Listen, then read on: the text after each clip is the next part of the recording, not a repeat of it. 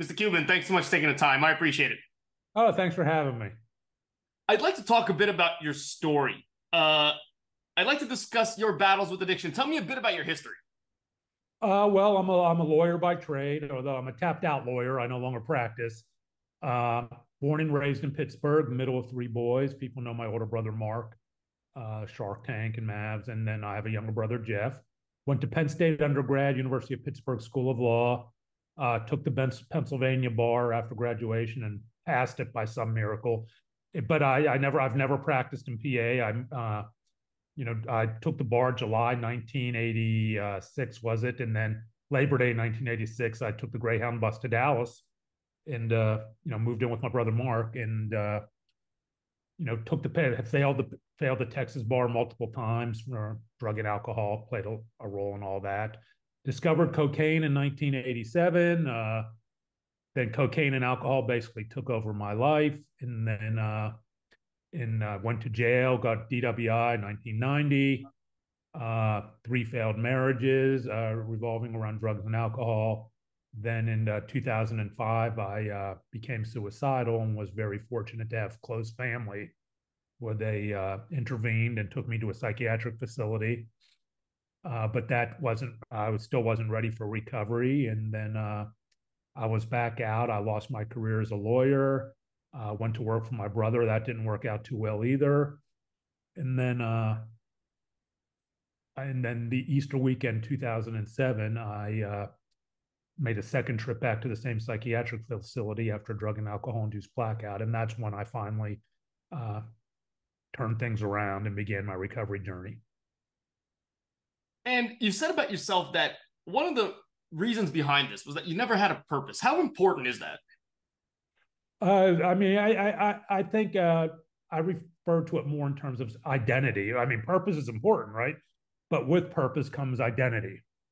I never really had a self identity. I was bullied severely as a kid, or my identity was negative. What I saw in the mirror was just awful to me. I was bullied severely as a kid, physically assaulted. I was a heavy kid, bordering on obese, and at school, although this was before, obviously, this was before the internet.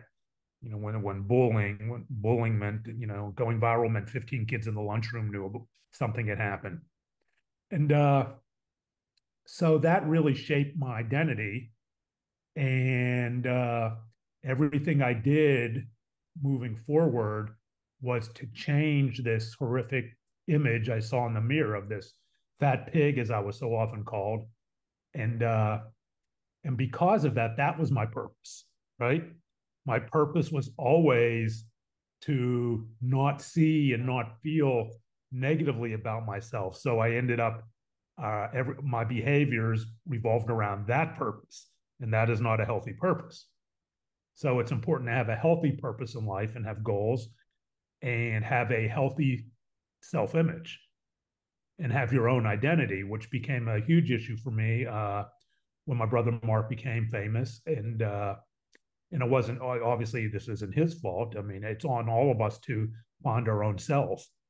But I was somebody at that point, even at that point, was already heavily into drugs and alcohol and didn't know who I was. So it became easy to be, oh wow, okay, if I'm Mark Cuban's brother, the girls will like me. I get free drugs. I go to the bars, go to the clubs, and be this person I wasn't, because the real Brian was this shy little boy, and and I became really just kind of a big douchebag on the Dallas party scene, and so and all of that while trying to practice law. Uh, I did cocaine, and I don't say this as badges of honor. It just is how it is an addiction. I mean, I did cocaine. I was doing cocaine in the bathrooms of the federal courthouse, the George Allen courthouse, the state courthouse. I remember I showed up at a TRO hearing. I got a call for an ex parte TRO, and I already popped two Xanax after an all night blow fest of cocaine and alcohol. So I showed up, and I'm like, fortunately, it was a no brainer type thing, right? Where the judge just walked through it. But I'm like, yes, okay, TRO denied. But that's how it was. And the last trial was a bench trial, it was not a big deal. And I wasn't prepared. And I pulled over to the side of the road and snorted cocaine off my hand because I had a panic attack driving to the courthouse. That was my life as a lawyer. And I eventually, I did PI work for a long time. And I was an unethical lawyer. I walked the bounds. I crossed the lines. I basically developed a ring. I was doing a lot of soft tissue, low impact car wrecks. And I developed a kind of a ring of chiropractors. And this was back in the day when there were no cell phones. I had a pager. So, and I'd carry around a roll of quarters in my car. So I'd get a page from one of my chiropractors, and she'd say, "Brian, we have a fish." She literally called it a fish. And so I get the payphone. I go down there, and in my scuffed up shoes, my Sears suit that I wear at my high school graduation, and I had a briefcase full of contingency agreements and letters of protection. In Texas, I don't know if they have those where you are, but they're letters where you guarantee the doctor's going to get paid out of the settlement. So you have to do that for them to treat them, right? And so I would sit there in the waiting room, and she would come out with the patient. "Oh, Mr. Cuban, what are you doing here?" Mr. Cuban is one of our top trial lawyers.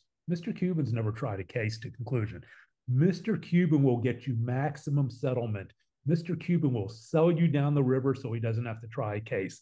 Even cut his fee, take no fee, so he doesn't have to try a case. It's just about money for drugs, money for partying. And that's the way I practice law. And I don't say that as something I'm proud of, but it's not as unusual as you might think when we talk about lawyers struggling with addiction and alcohol use disorder, alcoholism. You're probably wondering, well, has this guy ever been disbarred or license suspended? No, but it wasn't for a lack of trying. And you go back to the Texas Bar Journal. You're in New York, right? The New York Bar Journal, and we have the unfortunate moniker, the pages of shame in the back, where you go in the back and you have all the lawyers who have been disciplined, disbarred, and all those things. And a healthy percentage of those are going to correlate to drug and alcohol issues. So it's amazing my name never got put back there. What's funny? When you're first admitted to the bar, at least when it was now almost a decade ago, you are required to sit through an addiction movie, a seminar. They give you a CLE that you get 1 credit, something. And you look around the room. I remember this moment clearly. You look around the room, and me and all the other folks around me were just half asleep, waiting to get out of there. And it's so funny because now, again, 10 years in, I can understand these things. Fortunately, I don't suffer from anything myself, but I do understand why the stresses of the profession, dealing with clients, the pressure can lead one down that road. It's something that the profession doesn't seem to have accounted for, really. Well, I mean, things are changing, and people still fall asleep at those, right? That's why it's done differently now. That's why they bring in people to tell stories, and there's more of a storytelling focus on that. When the law school, when the New York, the Lawyers Assistance Program, or the New York City or the state Lawyers Assistance Program goes into law schools and stuff. Yeah, there's more of a storytelling focus than just Bueller and people drool coming out of their mouths. But I talk to lawyers who can't even remember it. I mean, they don't know, or who don't know that the Lawyers Assistance Program even could tell you what they do. And that's unfortunate. And that's not the fault of the Lawyers Assistance Program. I used to sit on the advisory committee for TLAP, ours. But things are changing, though, especially in big law, especially with the larger firms, within the AM law ranks, because we have the American Bar Association wellness pledge that so many law firms have signed on to, government agencies, corporate law departments. And so there is more of a structure now for law firms to put in place structures where lawyers can take advantage of these different things if they're struggling, and understand that they can seek help and come back to their jobs. But that's, whether they walk the walk and talk the talk are two different issues. I've spoken at many big law firms, and I'll get emails from associates saying that's all well and good, but they have me working, billing this many hours a week, working this many hours, and and it's just not the way they actually function, and despite what they say about what's there for us. And so you have that disconnect there, and so that can be an issue. But you get below big law and you get into the medium size and the boutique, and it's much more of an issue, where profit margins are more razor, where lawyers are more commoditized, where there's a lot more stigma and less awareness of mental health issues. That when you drop below that, and I've talked to mid-sized firm lawyers, named partners, who've told me right up front, look, it's all well and good, but if one of my lawyers is struggling, I want him, her, or they to get help. But that's not on me. That's not on me. If they're not willing to step up, I'll replace them. And then, we push aside the ADA issues there based on what they know and everything. But that's an attitude. That's an attitude. And I've never heard that attitude expressed. And you never would in the AM law ranks, because it would be just, if it got out, it'd be disastrous. Although I suspect there are those attitudes exist, but I've heard it more than once in the firms below 100, and then you get below that, and you get into the solos and the 1, 2, 3 person practice law lawyers, and it's even you add all kinds of other issues. You add social isolation. You add really, you don't have the backstops to, if a lawyer needs to get help, who's going to take his or her their caseload, and so a lawyer may be feel pressured to just find their own way. We're a profession of thinkers, right? We can think our way out of these things, which generally isn't true. And so you have that, and even the lawyers assistance programs do the best they can, whether it's New York or Texas, to get out there and get into the smaller firms and say, look, you can get help. It's not going to get out to, it's confidential. And just as importantly, to the colleagues, getting out to the colleagues of the demographic that make up the majority of practice, right? It's not big law, it's not medium law, it's the solos and the quote unquote mom and pop shops, and let them know it's okay you're not ratting out your colleague. It's an act of concern to call the lawyers assistance program and say, my friend, my colleague is struggling. Because I talk to lawyers who even today still don't know that it's not that it won't get out, that they are the ones who reported it. And I mean, I'm talking lawyers who have been practicing, respected lawyers who have been practicing for years and decades. Who have these fears that if they make the call, it's going to come out that they made the call. I remember I was back in the early days when I was giving talks, I spoke at the Dallas Bar Association, and it was specifically about the Texas Lawyers Assistance Program. And I talked about the confidentiality. And afterwards, this seasoned civil litigation lawyer comes up to me and says, Brian, I know what you're talking about. I hear you, but you're wrong.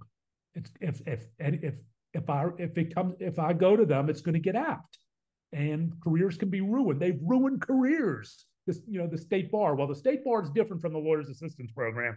Although sometimes it can be, they're in the same office and this and that, it can be kind of nebulous, and that could create some of the fear and stigma, right?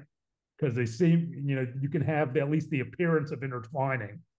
But and I said, well, how do you know that? Well, another lawyer told me. Well, how does he know that? Well, I think he heard about a lawyer who something happened. So you're a seasoned civil litigation attorney coming to me with a guy told a guy who told a guy. That's the stigma that still exists for many. Why are lawyers so reluctant to come forward? Are they more reluctant to come forward than folks in the general public?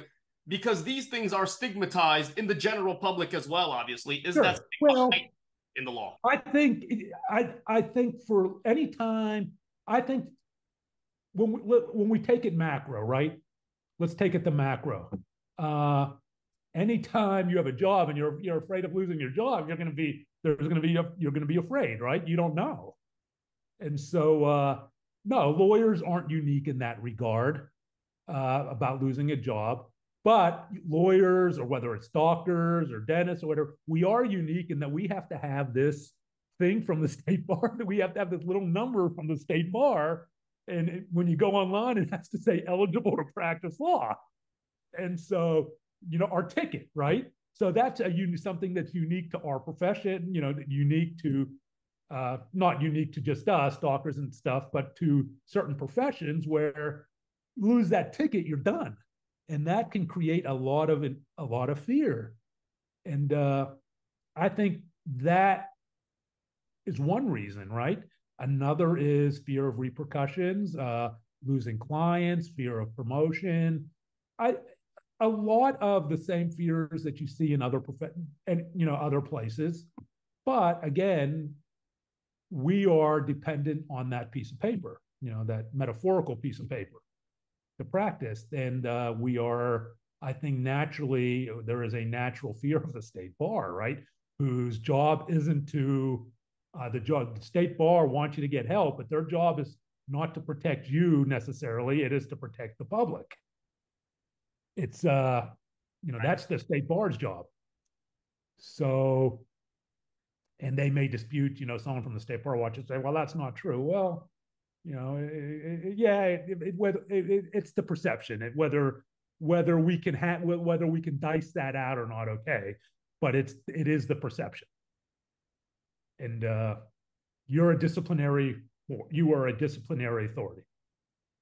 What kind of therapies or clinical approaches work for lawyers in your experience from what you've seen? Are those things different? Are they so fact specific that it's tough to? It's fact specific, and I'm not a doctor. The only thing I'm an expert in is my own story, right? I can tell you what worked for me. There are as many paths to recovery as there are people. For me, I started out in 12-step. I therapy in 12-step. And for those who don't know what 12-step are, there are different ones, but AA is the most well-known. There's NA and some other ones. If you prefer Christian-based, there's Celebrate Recovery, which is 12-step Christian-based therapy. But there's also harm reduction and people with opioid use disorder. You see that more with Suboxone and Methadone, things that are still very, very cringy in hush-hush in the legal community, right? I mean, you're struggling, tell a judge that you need to be on Suboxone. You might, depending on where you are and the progressiveness of the jurisdiction, it's more progressive in New York for sure, less progressive in Texas. It just depends. But the legal profession is a very 12-step based recovery, profession, right? That tends to be the default. And that's what I went. Abstinence was my path. That was the only path offered to me when I got sober 16 and a half years ago in therapy. And so I did that, and it is, it worked fine for me. But for others, it just depends on the person. It just depends on the person. I don't judge any pathway. I mean, if standing on your head keeps you sober, do that. It's not evidence-based, right? But it's not evidence-based, but I don't judge any pathway. What I want to see is people, able to lead their best lives. And if that means your best lives abstinent from alcohol and cocaine, do that. I don't judge it. If you need Suboxone or be on methadone, do that. I don't judge it. So it's going to be dependent on the person. How much of this is on law schools, right? Law school is typically 3 years still. The last year, while interesting, right, you're taking art law and sports law and other things.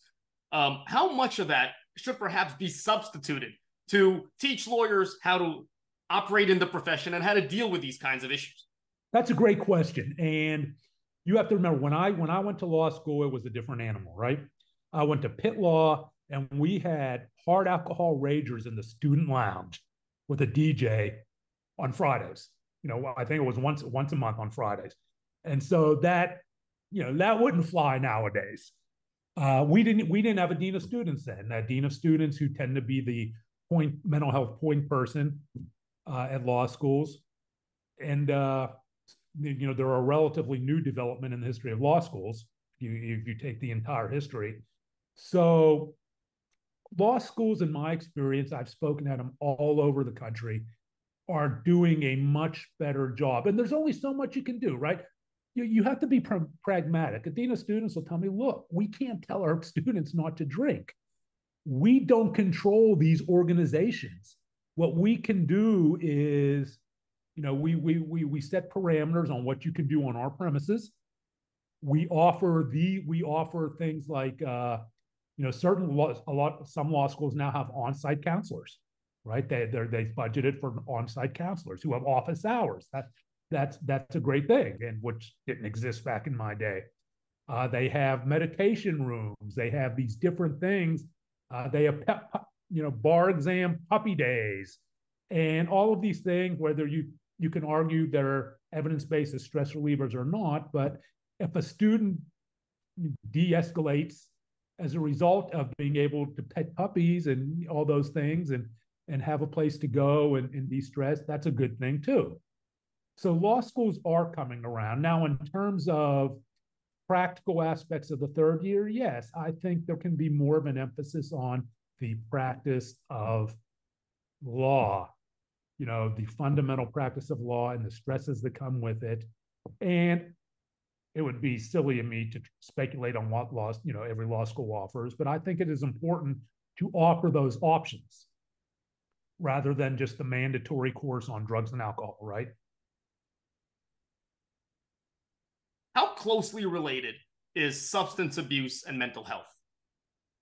Oh, there's a strong, I'm not going to go into correlation numbers, but other than to say there's a strong correlation, an incredibly strong correlation between substance use disorder and mental health, and struggling with mental health, because a lot of people use substances to ameliorate that, if I said that word right. But sure, there is a strong correlation between depression and substance use. There's a strong correlation between eating disorders and substance use, which I've also struggled with, bulimia. There is a strong correlation between bipolar disorder and substance use and anxiety. Sure, yes, there is, which is why there's and certainly trauma, right? Underlying trauma. There's a strong correlation between underlying trauma and substance use. And a lot of times in my personal experience, again, I'm not a doctor, when I've worked with a lot of lawyers and just listening to their stories, and there's often more times than not there's underlying trauma. Again, I just listen. It's not my job to dig out trauma, nor is it appropriate. It can do harm.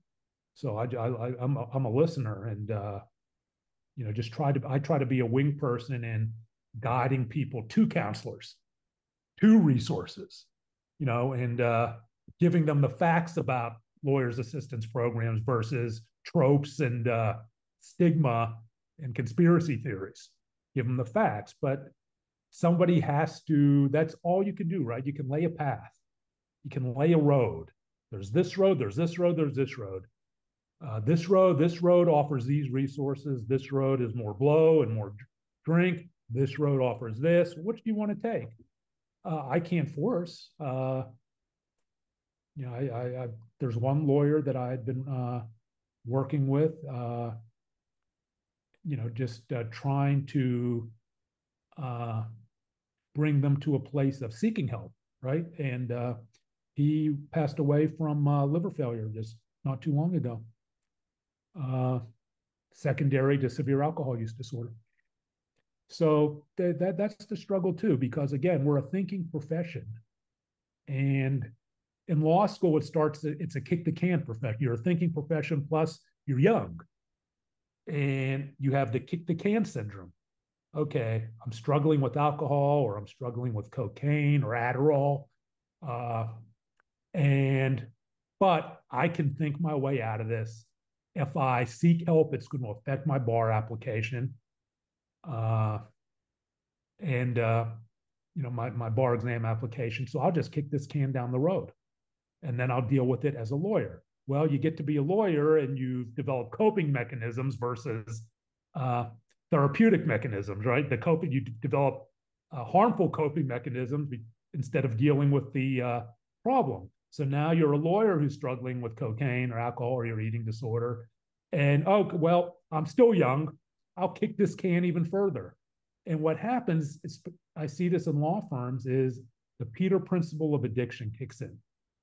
And I was just talking to a lawyer the other day about this who identified with this. Uh, you go in, and when you're on your game, you're in big law, you're at that boutique, and you're just killing it, or even private practice, solo, and you're working, you're working long hours, and you're giving $1.25 for a dollar bill, right? You're billing it, you're giving $1.25 of work for a dollar bill, for the dollar you billed. But then all of a sudden it's about, you're even breaking even. Then all of a sudden you're only given 80%. And all of a sudden you're only given 60%. But what happens is, as that baseline keeps dropping, and the Peter principle is we work to our level of incompetence. We strive to learn more. We take information, and the level is supposed to keep rising. It's how you advance in an organization, by working to your level of incompetence, by sponging in more knowledge, so you can keep rising. So that level keeps rising, but the level keeps dropping. And what happens? You kneel under it. So you can keep telling yourself that you're giving a dollar for a dollar. And people, I can speak for myself, and I've seen it anecdotally. People doing that tend to have the worst self-awareness ever. When you're in the middle of addiction, self-awareness tends not to be a strength. So you're like, yes, I'm working hard, but everyone else they're whispering, oh, he's missed this. He's not returning his calls. He, showed up disheveled at a hearing. He's late. He's coming in late for hearings. Showed up late for court. Then all of a sudden there's malpractice. Then all of a sudden something worse, right? Where the disciplinary board is involved, and where there were when you look back, there were all these signs. There were all these signs of the Peter principle of addiction at work. But everyone around you, the colleagues, everyone's afraid to say something, right? Whether it's in court, should I say something? He looks, I don't know. Now, don't get me wrong. I know lawyers who have gone up to someone in a courtroom and said, look, you need to, I'll agree to a postponement. You need to deal with this before the judge breathalyzes you right here. This is beyond, you are now a danger to the profession. And I've had lawyers unafraid to go up and have that conversation right in the courtroom. And I know judges who have had that conversation right in the courtroom. There are lawyers who have been breathalyzed right in the courtroom. And that is when the Peter principle has collapsed, right? Where there's no more, you can't kneel. It's concrete on concrete. There's no level, and there's nowhere to go, and you've been squished by the Peter principle of addiction, and now it's too late. Now the consequences have caught up with the problem. And in a thinking profession, it can be a bear, trying to bring people to a place where they recover at the highest point, not the lowest point. How much of addiction is nature versus nurture? I hate that. I hate that comparison. No, it's not your fault, but trauma, body keeps the score. Trauma has a huge trauma has a strong correlation. Whether genetics plays a role, undoubtedly. How much, I have no idea, but genetics plays a role, trauma plays a role, and when people start giving, are there lawyers who are just strictly triggered by stress? Absolutely. No history. I have no history of addiction in my family, but I have a history of trauma and negative body image and a lot of different things. But Yeah, I mean, if you talk to somebody and you get their history, I mean, there are there are there are generally consistent building blocks, but they're not all you can't parse, well, it's this or it's this or it's this. How many variables are there in life as you go through life, right? But so I prefer to look at it that way versus that kind of generalization. Trauma plays a role, genetics plays a role, environment plays a role. So if we could figure out the exact specifics of percentages, we'd win the Nobel Prize. This may seem like a silly question. Do you ever see practicing law in your future again, or is it writing and speaking and what you're doing I'm now? 62 years old. I'm not going back. Or I'll be, what will I be? Will I be 60? I'll be 62 in January. I'm not going back. I have no desire. I never wanted to be a lawyer. You know why I went to law school? It's kind of a funny story. I was at Penn State. I was a criminal justice major. I wanted to be a cop. That would have worked out well. I'd have been the first guy in the evidence room trading out the mannitol for the blow. But I was also at Penn State. I was by my sophomore year, I was an alcoholic and I was struggling with an eating disorder. And I'm sitting in the, but I was also able to do well in my grades and get through. And I had different coping mechanisms. I became a long distance runner because I felt so unlovable. I said I just spend my life alone, and running is the one thing you can do alone, right? One of the things you can do alone, and get out, get away from people.